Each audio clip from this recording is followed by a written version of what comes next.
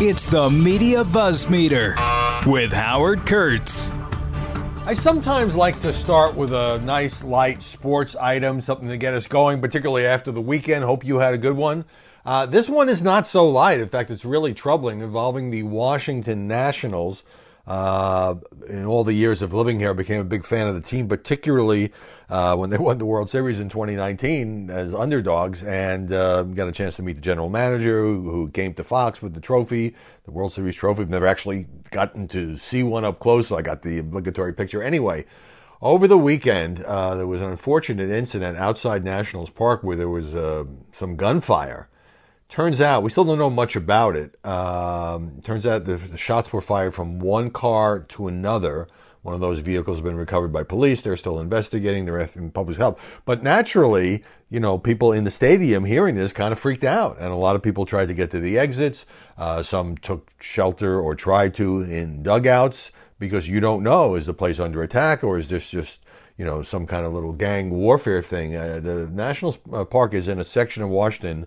It's kind of had been kind of a forgotten, remote area of D.C. It's a bit more than a mile from Capitol Hill. It's been redeveloped because of the stadium, and there's a lot of nice restaurants and bars there. So this was rather stunning. The good news is that was on Saturday, and the game was suspended. Obviously, the Major League Baseball felt, or the teams themselves felt, that they could not continue. It went back and finished the rest of the game. The Nationals have been trailing by 5 runs anyway. But yesterday, a lot of people showed up early and were hanging around in the parking lots and in the restaurants outside, almost to show their support of the team, and that they were not going to be, chased away from being fans of this team by this one unfortunate incident. And I thought that was nice. By the way, Jen Psaki threw out the first pitch yesterday, and let's just say she didn't pull a Fauci. She was an athlete in college, and she was a little bit high and wide, but it reached home plate, and that's the important thing. Britney Spears making news just about every day now. You know the whole thing about the conservatorship, and she finally won a legal victory. She's gotten to hire her own lawyer rather than this other court-appointed guy who's made almost $3 million, keeping her trapped in this suffocating conservatorship that's basically overseen by her father. So she posted this Instagram video of her doing cartwheels and riding horses and just celebrating a thank you to the fans and all that. But then she posted a few more Instagram messages, and it kind of took a darker turn. She said she went after members of her family saying, oh, now they're saying nice things about me. Where were they when I needed help? She now says, I'm not going to be performing on any stages anytime soon with my dad handling what I wear, say, do, or think. I'm not going to put on heavy makeup and try on stage and not be able to do the real deal with remixes of my songs for years. So I quit, 4 exclamation points. But I don't think she's necessarily going to quit forever. I mean, if she gets out of this thing, I'm sure she would love to continue performing. She also went after her sister, Jamie. I Don't Like My Sister showed up at an award show and performed my songs to remixes. They do not exactly have a great relationship. So the Britney Spears drama goes on and on and on. I got a lot to get to today, so let's start with number one. And it's a whole bunch of COVID-related stories. I mean, the COVID story, controversy, debate, media coverage is coming back big time because of an unfortunate rise in cases. Now, I have to jump in right here and say, there's nothing like the peak of the pandemic. But I look at these numbers religiously every day. And yesterday, 31,000 new cases in the United States. It's far less than the 200,000 plus that we suffered through last year. But that 31,000 new cases is an increase of about 130% over just 2 weeks earlier. And that's a national average. You go to certain states where the vaccination rate is low naturally, and there are these pockets. But even in other states like California, we'll get to in a second, and we are seeing, because of this Delta variant, and because so many people are still hesitant or refusing to get the vaccine, this thing is still out there. And we know from experience from last summer, that if it continues at this rate, this 30,000 cases could become 60,000 cases. I don't think it's ever going to get back to the horrific situation where the country essentially was shut down. But now, As of the other day in Los Angeles County, one of the biggest counties in the nation, a new mask mandate is in effect. Went into effect at midnight Saturday, designed to limit the spread of COVID-19. But naturally, everything has to be, the subject of a political battle. So the sheriff in Los Angeles County, his name is Alex Villanova, said he's not going to enforce it. And by the way, what it says is that it's just that you have to wear masks indoors, whether you're vaccinated or not, in public places. So it doesn't have to do with, in your house or your backyard or outside, in public places. Well, it's still the case in a lot of areas, in most areas, where if you go into certain supermarkets, drugstores, retail stores, etc., that you're either encouraged to wear a mask, or you can only not wear a mask if you're vaccinated, but of course nobody checks for your little card. In any event, this sheriff says he doesn't like this new order by the county's leaders, and he's not going to enforce it. He says it's not backed by science. We will not expend our limited resources. And his office instead is asking for voluntary compliance. Well, I don't think a bunch of people should be arrested, but under what system does the sheriff get to say, I'm not going to follow these orders? Is that going to be allowed to stand?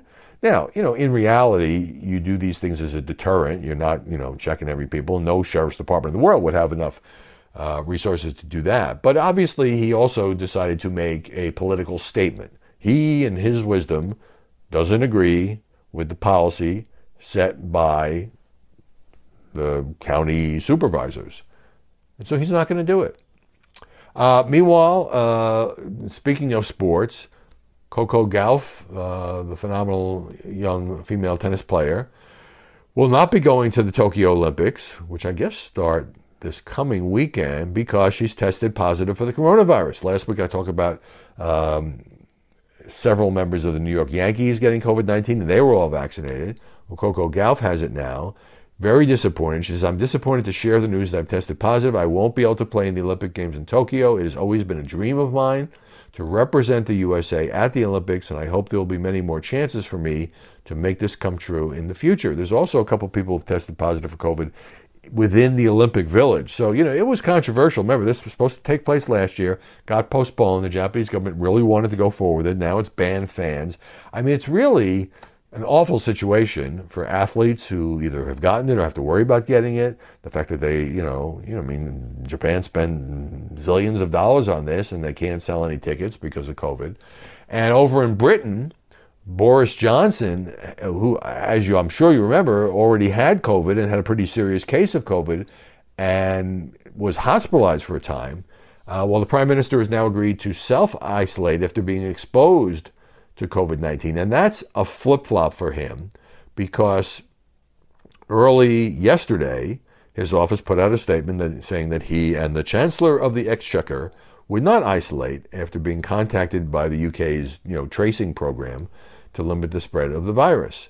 Even after daily cases reached a 6-month high on Saturday, and yet Britain was lifting most of its remaining restrictions. So it's kind of like that decision undoubtedly was made when it seemed like the pandemic was at a very low ebb, and now the number of cases is rising.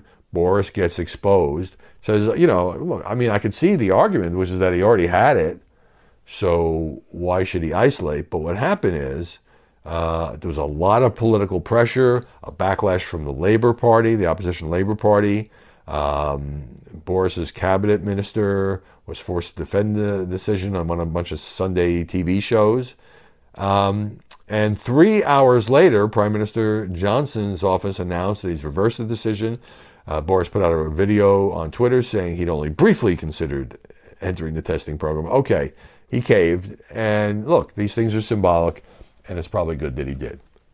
Number two, very much related. Let me start with this. This morning on Fox and Friends, which is a show that Donald Trump went on a zillion times, both before he was president, when he was president, and, is generally seen to have a conservative bent. I don't think there's any secret about that. Steve Doocy, a longtime co-host there, and he said things like this before, but this morning he said he went on a bit of a tear about people who have not gotten the vaccine for COVID-19, And some scientists are now calling this, or politicians are now calling this, a pandemic of the unvaccinated. And he recited some of those statistics that, virtually everybody who's being hospitalized now or who's dying now, certainly those who are dying now, are unvaccinated. It's like 99+%. You can't even say, oh, it's the overwhelming majority. And that's virtually everyone. And Ducey says, if you have the chance, get the shot. It will save your life. That's what he told viewers. And I mention this just because there's been, the New York Times and others have been beating up on Fox. Well, Fox is part of the problem. Fox is encouraging this vaccine skepticism. Well, there's a lot of voices at Fox. And there are some who are certainly raising questions. And they say, look, not against the vaccine, but it's legitimate to raise questions. I myself have said on the air, I've said on this podcast numerous times, I've said in my columns that people should get vaccinated. Yes, it's an individual decision. I get that.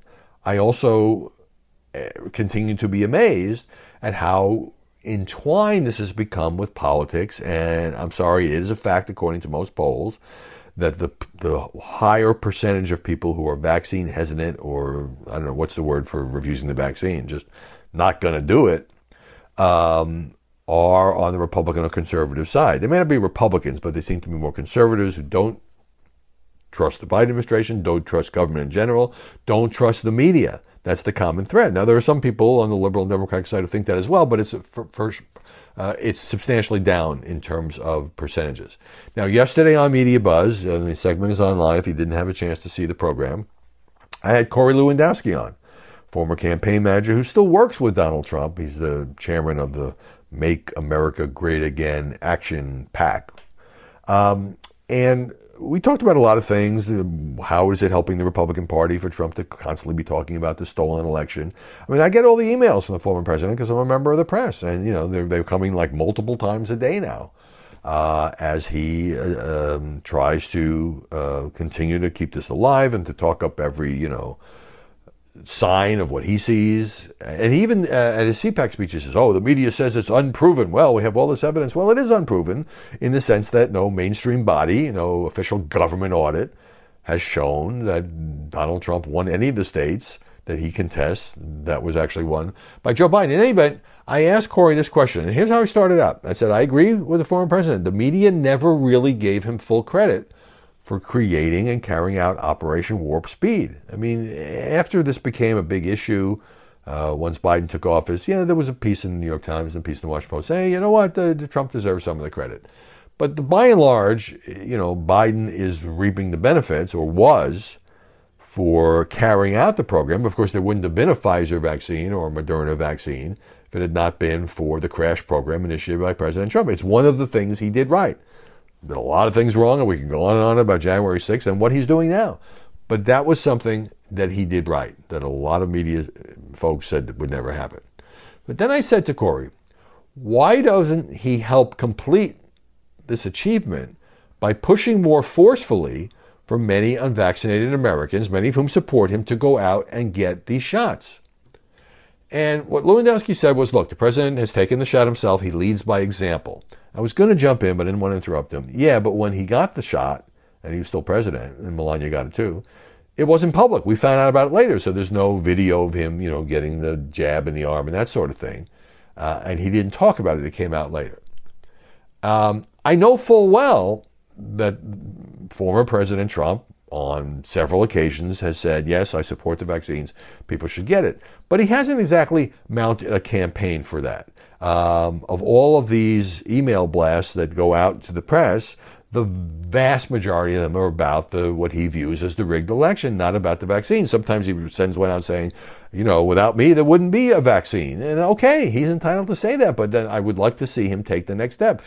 He can go, he can hold a press conference. He can do more television interviews and make that the main theme. There's a lot of things he can do to make news. Anyway, Corey went on to say, I don't know what more he can do. It's not exactly like the Biden administration is asking the president, President Trump, to come out and sit down at the White House.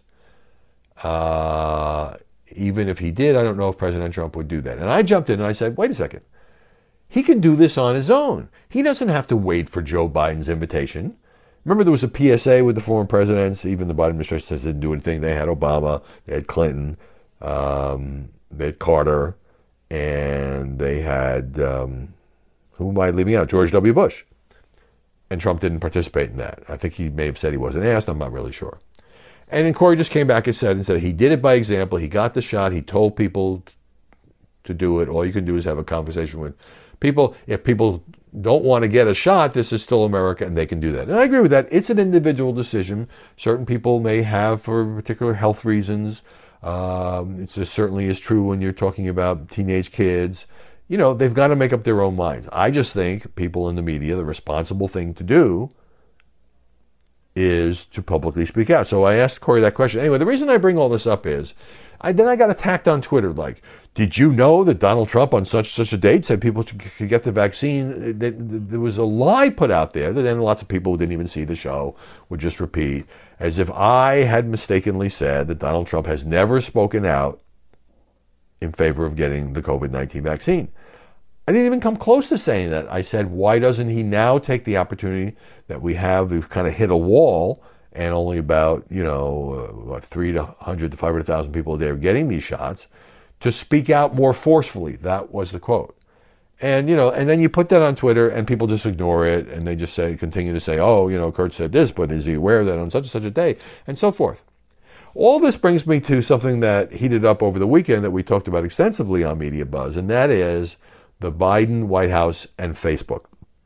So I think I got into this a little bit on Friday's podcast, because you had Jen Psaki, the press secretary, stirring this, what became a very big controversy, when she told reporters Friday at her briefing, I think actually this was the day before, that the White House is flagging problematic posts for Facebook that spread disinformation. And they had the Surgeon General out on all these shows, Vivek Murthy, saying disinformation. He put out a whole report on media disinformation, and a lot of it was an attack on Facebook. So a lot of people, particularly on the right, read Psaki's comments as being that Facebook and the Biden White House have joined hands and are together deciding which comments to purge on the vaccine rather than allowing a free and open debate. She later came back and she got into the Fox's Peter Doocy on Friday, and he said, how long has the Biden White House been spying on people's Facebook posts? And she shot right back, well, that was a loaded question, and this is not spying. This is just as you would deal with any media outlet, Jen Psaki said, and complain about something that you thought was inaccurate. They are dealing with Facebook, which is, of course, a giant media company, and trying to get them to be more aggressive in purging what the Biden White House at least believes to be disinformation. So there's a lot of talk about collusion. Well, they're colluding together. And of course, Facebook is so left-leaning, it's going to do whatever Biden wants. It's already, it continues to ban Donald Trump and all that. But then, over the weekend, a reporter throws a question at President Biden on the fly. What's your view of Facebook's role in this? And Biden, who usually chooses his words so carefully, says, they're killing people. They're spreading misinformation and they're killing people. Now that seems a little overdramatic to me, but I guess you could say that if people go on Facebook and see that if you get this virus, a chip will be implanted in your brain and Bill Gates will be able to control your thoughts, and you believe that, then maybe you could end up getting COVID-19. Nevertheless, so the question I asked is the Biden White House colluding with Facebook, or is it at war with Facebook? And then Facebook came back, and there was an unnamed Facebook official telling NBC, the Biden White House is trying to make us a scapegoat for missing its vaccination goals. And I think there's something to that. I have no doubt that they are legitimately concerned about misinformation and disinformation, and that's why they're going after Mark Zuckerberg's company. And Zuckerberg, of course, they're not transparent about this, and the Biden White House says they haven't turned over information just about how they do this and all of that. So Facebook has achieved the rare goal of pissing everybody off, right? The right hasn't liked Facebook for years. Now the left doesn't like Facebook. Now the president is accusing Facebook of essentially being an accomplice to murder. It's a mess. And it's complicated, and that's why I'm going to keep talking about it. Don't go anywhere. More BuzzMeter coming your way in just a moment. Number 3, I can see one Donald J. Trump being very interested in the following story. A report came out by the American Association for Public Opinion Research. The Washington Post and others have a good write-up about it, saying that the public opinion polls in the 2020 presidential election suffered from errors of unusual magnitude, highest in 40 years. They looked at a huge number of national polls, a lot of state-level polls that looked at the presidential race, and this also affected, the races for governor and senator, all that. And they concluded that surveys overstated the margin between Biden and Trump by 3.9 percentage points in the national popular vote and 4.3 percentage points in state polls. And that's important because that was used to make projections about the Electoral College. And in other words, the polls projected Biden as having a much bigger lead than he ended up having when the votes were counted. Here's Josh Clinton, a political science professor who chaired this task force. There was a systematic error that was found in terms of overstatement for Democratic support across the board. Well, I could just hear, Trump saying fake polls, fake media, fake news. It's not that this was deliberate. Now, my reaction to this was, well, sure, a lot of conservatives or Trump supporters don't want to be surveyed by pollsters. They don't trust pollsters, and that probably led to a skewing. But that explanation actually is knocked down in this report, along with a bunch of others. And so ultimately they couldn't figure out why. They just it's not this, it's not this. I don't know, it could be this, but it's not this.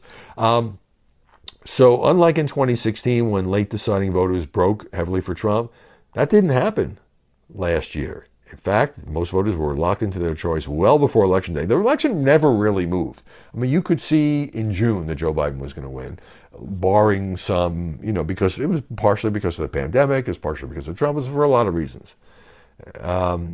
Another factor in 2016, the pollsters didn't adequately weight their samples. Remember, you survey 1,000 people, that's a big poll, but you got to make sure you have adjustments for partisanship, for education levels. But that didn't happen. They did adequately weight the samples by education in 2020. They didn't make wrong assumptions about the composition of the electorate. No group was systematically underrepresented or overrepresented. Now, did some supporters of Trump and Biden tell pollsters how they would vote, but ultimately not vote? That wasn't shown to be a problem either.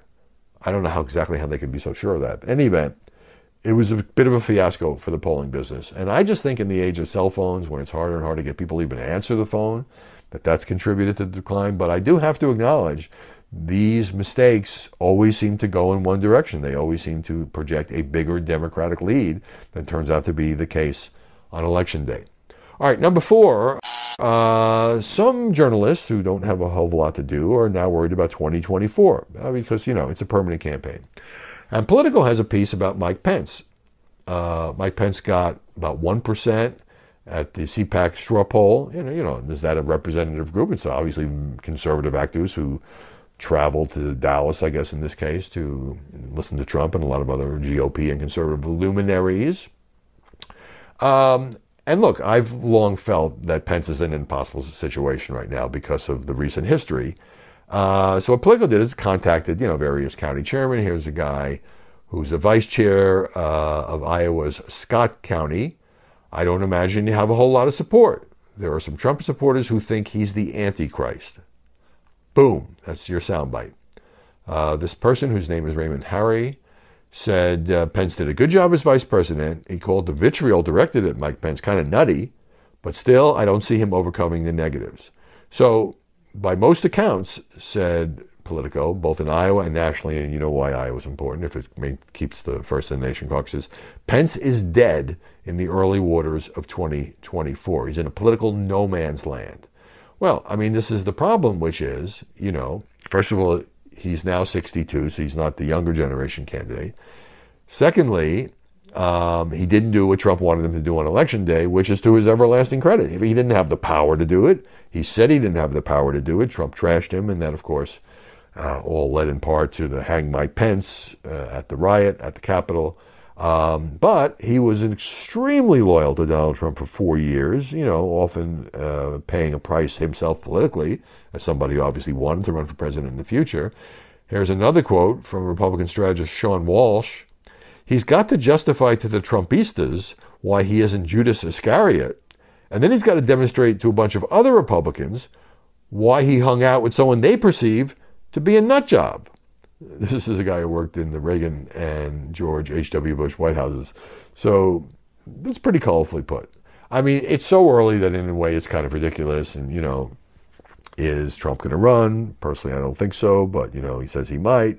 If Trump doesn't run, then you've got certainly Ron DeSantis and Nikki Haley and, you know, 15 other people I haven't mentioned and 12 people who nobody is not even on anybody's radar. So we'll see what happens with that. But naturally, the former vice president of the United States, who would still be vice president if the ticket had won, and if the election had ended differently and Trump had conceded gracefully and we didn't have January 6th, you know, might now be in a strong position. The guy who, you know, served alongside President Trump, who would now pick up the Trump mantle. But because of what happened, the tragic things that happened at the beginning of January, I think he's in a kind of a very difficult position. All right, number 5 has to do with ties, as in men's neckties. And I have a little bit of a bias here, which is I hate wearing ties. I mean, it kind of strangles you around the neck, and I've never really seen the point. I mean, there's one exception to that. When I'm on television, I like the way you can kind of make a fashion statement with a nice tie that matches your suit, and that's different. But just sitting around the office, I've many times wondered, and I'm the classic like newspaper guy. I keep it loose around the neck unless somebody important is coming in that I got to talk to. So that's my view. Now we get to this piece in the Atlantic. You know, this is a lot. There've been a lot of like pieces about post-pandemic attire. Will we ever go back to the old ways, what we used to do, without even questioning it? So the piece starts out by saying last fall, the Financial Times wondered, is this the end of the tie? More recently, the Wall Street Journal asked, will ties ever be relevant again? I didn't know they had to be relevant. I thought they just had to look good. All right, for more than a year, many men who once felt bound to wear ties have shown up on Zoom each day wearing polos or even T-shirts. I've done that. Now that they have tasted freedom from the necktie and have seen their colleagues, clients, and bosses doing the same, how can they ever go back to working with their necks encumbered? Good question, Atlantic. After this pandemic, many fewer men will have to. The arc of fashion has always bent toward informality. It's true for women too, and there's a whole lot of stuff about wearing formal dresses and pantyhose and high heels and all that. But a major disruption like a war, recession, or global pandemic can accelerate that natural change. Ties, as an everyday accessory, have certainly taken a hit, from which they're unlikely to fully recover.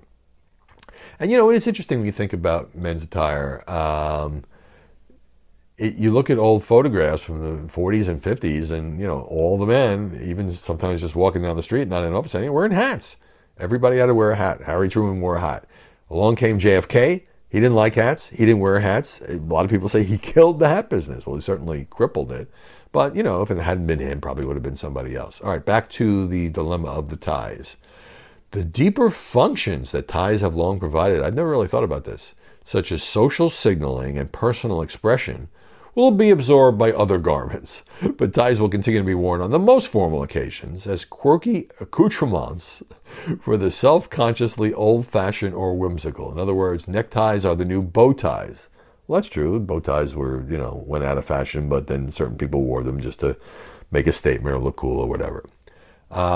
So there's actually an economic impact here. Spending on clothing overall fell during, all of these many, many months when people were working from home.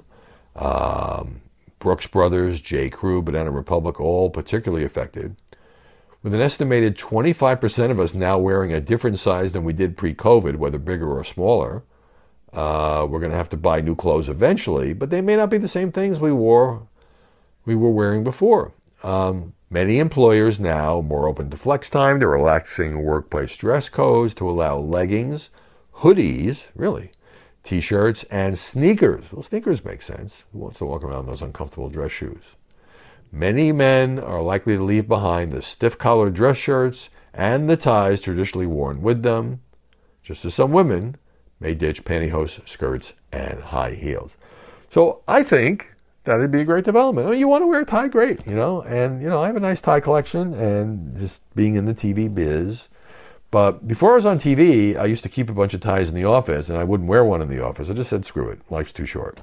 But then if I had to go to the Hill or interview some congressman or go to some setting, panel discussion, I'd put on the tie, come back to the office, take it off. Now, it looks like you don't even have to do that. But these predictions could all be wrong. I don't know what the workplace is going to look like in 6 months. I do think there's not going to be as much office space because a lot of companies have learned that by using flex time or work at home or Zoom or whatever, they don't have to pay as much rent for as much office space as they have, and that could hurt some downtowns. I mean, people who've been to Manhattan lately tell me that it hasn't come back to the point where it's this crowded, messy, melting pot of a downtown, certainly in Midtown Manhattan. So a lot of this has yet to play out. If you're home listening to the podcast, you can wear whatever you want. Thanks for listening. I'll just remind you that you can subscribe at Apple iTunes, a lot of other places, or on your Amazon device. Back here tomorrow with more BuzzMeter. Hi, everybody. It's Brian Kilmeade. I want you to join me weekdays at 9 a.m. East as we break down the biggest stories of the day with some of the biggest newsmakers and, of course, what you think. Listen live or get the podcast now at BrianKilmeadeShow.com.